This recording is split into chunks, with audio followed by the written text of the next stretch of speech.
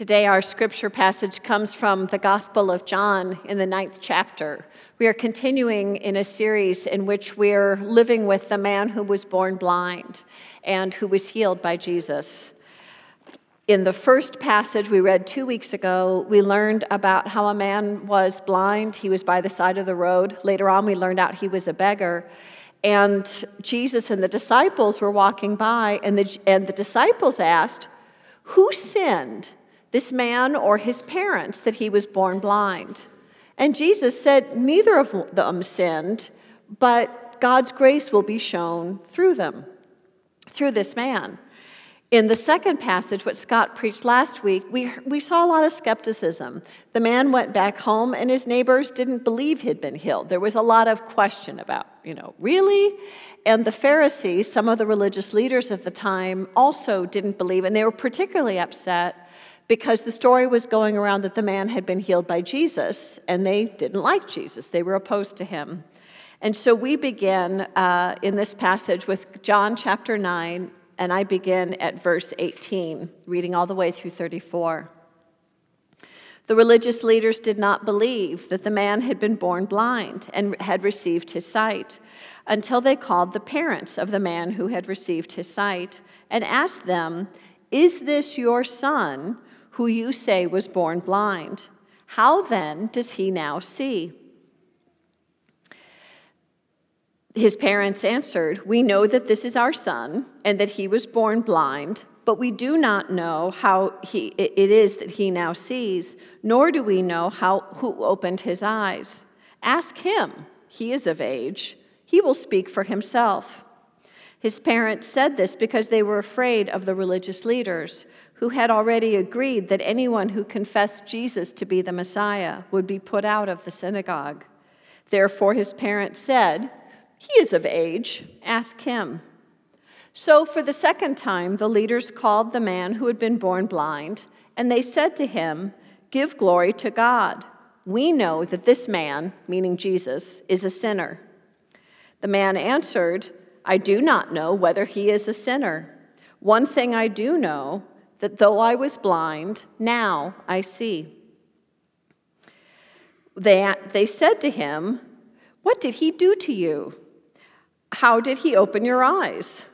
The man answered them, "I have told you already, and you did not believe me, and you did not listen. Why do you want to hear it again? Do you want to become his disciples too?" Then they reviled him, saying, "You are his disciple, but we are disciples of Moses. We know that God has spoken to Moses, but as far as this man, we don't know where he has come from." The man answered, "Here is an astonishing thing. You do not know where he comes from, and yet he opened my eyes. We know that God does not listen to sinners, but he does listen to one who worships him and obeys his will. Never since the world began has it been heard that anyone opened the eyes of a person born blind. If this man were not from God, he could do nothing."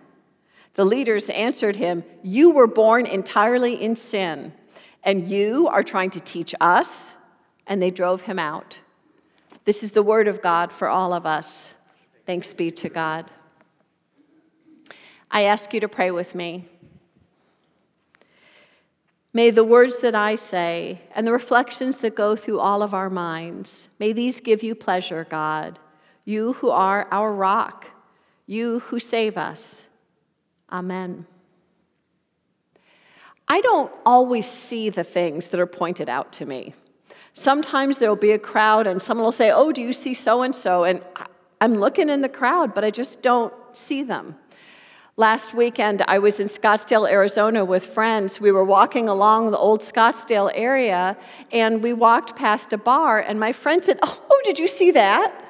And I looked back, and it's a dark bar. It's very bright outside, and I didn't see anything. And they said, "Well, that by the bar." And I looked back again. I didn't see it. Apparently, there was a bar stool that was painted in a certain way, but I just didn't see it. Sometimes things are pointed out to me, and I can't perceive what I'm supposed to see. Or I think about certain kinds of drawings. Some of you will remember when Magic Eye was really popular, and you'd have this kind of mixture of colors and the foreground and the background, and you'd look for a while, and then a pattern would come out of it. Well, I don't know what my problem is, but I'm really bad at Magic Eye. So I would stare, and they'd say, oh, it's a sheep. I'm not seeing the sheep. Now, there was another one, this is much older, so a lot of you won't remember this, but there was one that went around when I was a kid, and it was two visions of a woman. On one side was a woman who was a very beautiful younger woman, and she had this kind of back ruff or thing on the back of her neck. But if you looked at it the opposite way, you would see an old woman, and her mouth was open like this. So very ugly older woman or beautiful younger woman, same lines, but you could see it in different ways. That one I saw. It can be hard to see everything that is before us. Today we hear a story about Jesus healing a man born blind, and it is a story about Jesus healing the vision, the physical vision of the man. But it's also a story about something else, about people who are blind to what God is doing in the world. Today, I want to focus particularly on the human rules we have and how sometimes our rules of how God might act or through whom God might act get in the way of our perceiving what God is actually doing. So I want to reflect with you on the story itself and then look at some particular examples of our time where we may need some healing in our sight. But first, the story itself. This poor guy, we don't even know his name. All we know is he's the man born blind, and he's sitting by the side of the road, and he doesn't ask to be healed. Jesus and the disciples are walking past him. The disciples want to talk theology. They want to know who to blame. Hey, was it him or his parents? And Jesus is, enough with the blame, but God's going to work through him. And so Jesus goes and makes a paste and puts it on the man's eyes and says, go, wash in the pool of Siloam. And the man washes his eyes. He comes back, he can see. Now, this ought to be a cause for rejoicing, but that's not how the people around him respond. Immediately, over and over again, he gets opposition. He goes to his neighbors, and the neighborhood doubts it.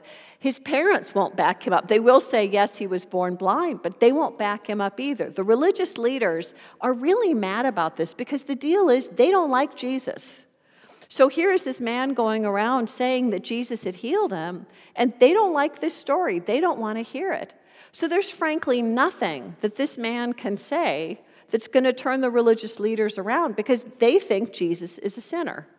So they keep trying to trap the man born blind, but he won't have it. He just keeps saying over and over again, here's what I know. I was blind, and now I see. When they engage in theological argument, it turns out that the man born blind is better at it than the religious leaders. They get really angry, and they cast him out. We see a kind of progression for the man in the opposition he faces and the way that the longer he feels that sense of opposition, the stronger he actually becomes in his faith. At the beginning, he doesn't even know who Jesus is. Then he knows his name is Jesus. At verse 14, at the end of the passage Scott preached last week, he says, he's a prophet. Jesus is a prophet. As this passage goes on, what does he say? He asks the Pharisees, do you want to be his disciples too? Meaning, I'm his disciple. So he goes from not knowing the name to knowing the name to thinking Jesus is the prophet. By the end of this passage, he's a disciple of Jesus. And we'll hear more about the man's spiritual growth next week, in next week's sermon. So the man has been opposed, but throughout it, he's realizing more and more what's happened. He was blind, and now he can see.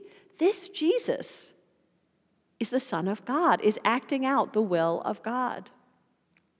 Isn't it striking how sometimes really good things happen, but if it doesn't fit our definition of how it should happen, sometimes we don't quite see it. I think of an example when I was serving my church in Naperville. We had a new member, really neat guy, Jim. He was from the South. And he was used to a Southern church culture where people dressed up much more for coming to church. Okay, you in the 11 o'clock service, you are so going to relate to this story. So Jim is new. We're in a kind of more formal service, and one of the teenagers came up to light the candle up on the altar to be the acolyte. After the service, Jim came up to me kind of distressed, and he said, "But, that teenager that went up, did you see that?" Like, he lit the candle. Well, apparently, the teenager who lit the candle had been wearing tennis shoes. In Jim's Southern church culture, wearing tennis shoes wasn't respectful. You had to wear your dress shoes to go to church. And particularly someone who was going to walk up to the altar, surely you would wear the best shoes you had. So I said to Jim, let me check it out with Nick, our youth minister. So I went to Nick and asked him about it. Nick said, do you realize kids wear tennis shoes? They don't own anything else. They own tennis shoes, they own sandals. That's it. And I want to be clear, we were in Naperville with pretty affluent families. These were not families that could not afford a second pair of shoes. This was just, the style had changed. Now, bless him, I went back and explained this to Jim, and Jim totally got it. He's a really good guy. So once I said, you know what, turns out in the North, they wear tennis shoes. And here's the good news. A teenager was leading us in worship. That doesn't happen all the time. So are we going to get upset at what we perceive as a little casual clothing, or are we going to praise God that a teenager was leading us in worship? Which do you think is more important? I think it's pretty clear. But human rules can get in the way of our seeing how God can act. Or I think even a more personal example for our own congregation, and I'm part of the story, so I'm not picking on anyone. When we started the capital campaign, part of the goal of the campaign was to receive enough in capital campaign payments, and so that we could make our capital payments on our debt from the gifts that were coming in, and that would free up money in our operating budget so that we could spend more on ministry. And friends, you've been very generous. That's what's happened. Part of that was to expand the children's ministry position from part-time to full-time. And there was a vision, I think, for many people that when the children's ministry position went from part-time to full-time, this chancel every Sunday would be full of children. Wouldn't that be cool? So there was this vision of chancel full of children. Surely, that's what's going to happen. That's what success looks like. Well, the years have passed, the campaign is going really well, and some Sundays we have a chancel full of children, but other Sundays we don't. Here's the wild thing.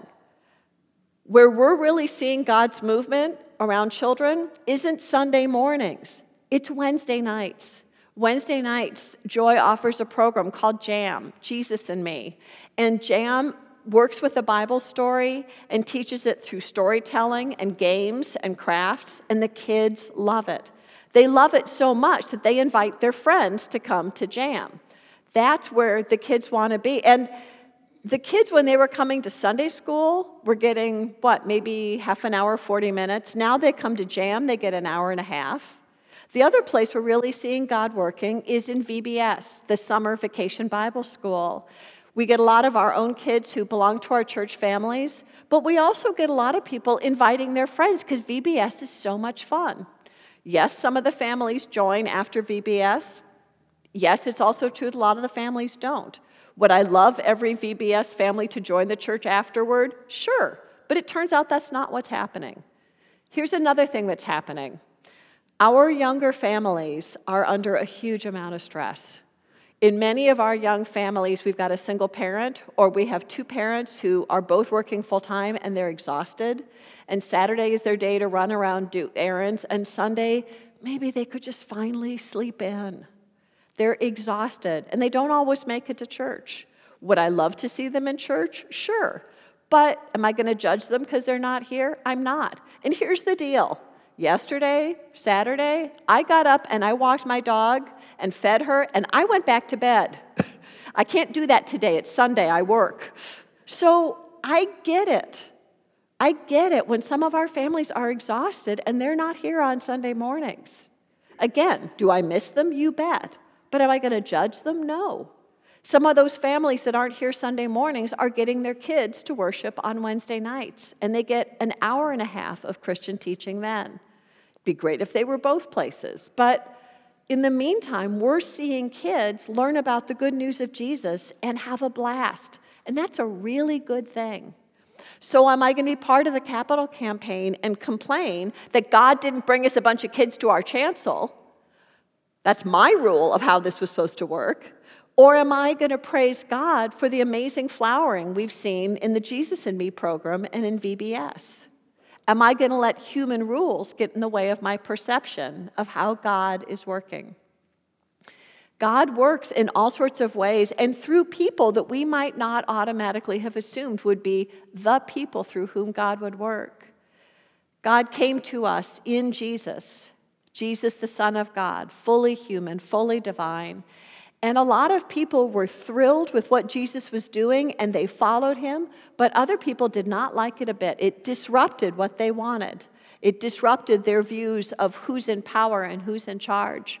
And frankly, as we saw, this man, the man born blind, experienced disruption from his belief in Jesus. He was a beggar minding his own business, and by the end of it, he's thrown out of the synagogue and has received all this opposition. Jesus' coming to his life has kind of messed things up, except it hasn't. This man has been changed. This man has received his sight. He also perceives who Jesus is. And he's found a kind of freedom in knowing Jesus, a freedom so strong that even though his parents are afraid of repercussions, he's not. And he'll say, yep, Jesus, all I know is I was blind. Jesus healed me. And he becomes Jesus' disciple. He receives a kind of courage that hadn't been in him before. Something happens when Christ comes into our lives. We may experience opposition, but we also can receive this remarkable strength to stand firm in what God has done in and through and for us. One of the pieces we often miss, I missed until I read it in a commentary about this passage, is that this story is the basis for one of our favorite hymns in the Christian tradition in the United States. What does the man say? I was blind, but now I see. This story is the basis of the song Amazing Grace. What does John Newton, the author of Amazing Grace, write? Amazing grace, how sweet the sound that saved a wretch like me. I once was lost, but now I'm found. I was blind, but now I see. When Jesus heals us, Jesus can heal our physical wounds and disabilities, but Jesus can also work in spirituality and in spiritual blindness. John Newton was a man who was spiritually blind. John Newton was a British man. He lived in England, and he was part of the slave trade. He was part of the trade that would leave England for Africa with hulls full of supplies to sell to the African people. And then he would leave African with the hull full of humans, human Africans who they took down to the hull and chained to the base of the ship, and then took that long, terrible middle passage across to the Caribbean, to South America, up to what were the United States colonies, and then the United States of America. And he made a lot of money. He made a lot of money as a slave trader. That worked really well for him until Jesus came into his life and healed his perception. And he realized, the Africans that I've been taking over to the Americas are human beings. They are beloved children of God, and I made my money off treating them as property. I am a wretch. Amazing grace, how sweet the sound that saved a wretch like me. He feels so ashamed. And yet in his shame, he also experiences forgiveness as he repents so that he can say, I once was lost, but now I'm found. I was blind, but now I see. John Newton didn't work as a slave trader anymore after Christ came into his life. And frankly, he didn't make as much money after Christ came into his life. He made a lot more as a slave trader, and he didn't care. But I wonder, and I don't know the answer to this, but I wonder how people reacted when John Newton had his conversion experience. I wonder if people looked at him and said, slave, he's a slave trader. He doesn't believe in Jesus. Oh, he's had a big conversion. Yeah, right. I wonder how much opposition he might have experienced after he told the story of what Jesus had done for him. My hunch is he had an experience a lot like this blind man, with a lot of people pushing back against him and saying, oh, come on, this guy can't really have been a slave trader, or other questions. Come on, this didn't really happen. And John Newton saying, yes, it did. I was a wretch. I was lost, and now I'm found. I was blind, but now I see. Brothers and sisters, Jesus is amazing. And Jesus can come to us in the midst of our woundedness and heal us. And Jesus can come into the places where we struggle in our own perceptions and can give us a broader sight, can help us see in a way we didn't see before. I would commend to you an exercise that comes out of this. This is a Bible that was given to me by a friend. It's called the Meeting God Bible.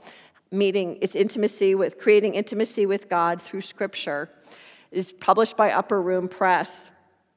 And in the Meeting God Bible, it has I lose my place. It has in the center the New Revised Standard Version of the Bible, but on the sides it has exercises, things you can meditate on or actions you can take to come to know the Bible more deeply and to come to know Jesus face to face. Here's the exercise it recommends for chapter 9, verse 25. Though I was blind, now I see. It suggests you do this, and I would encourage you to consider doing this at home. Fill a bowl with water. As you sit in a comfortable position, focus your attention on Christ. Ask Him to cover you and fill you with healing light to show you some part of your life to which you are blind, perhaps a responsibility you don't see or an attitude that blinds you to the truth of a situation. Ask Christ to enable you to see what He wants you to see. Wash your eyes with the water, praying that you may see with the eyes of Christ.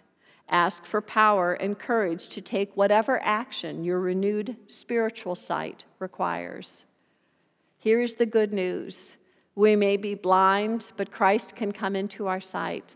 Christ can renew our seeing and show us those things to which we were blind, and we can experience real freedom, real sight. Thanks be to God. Amen.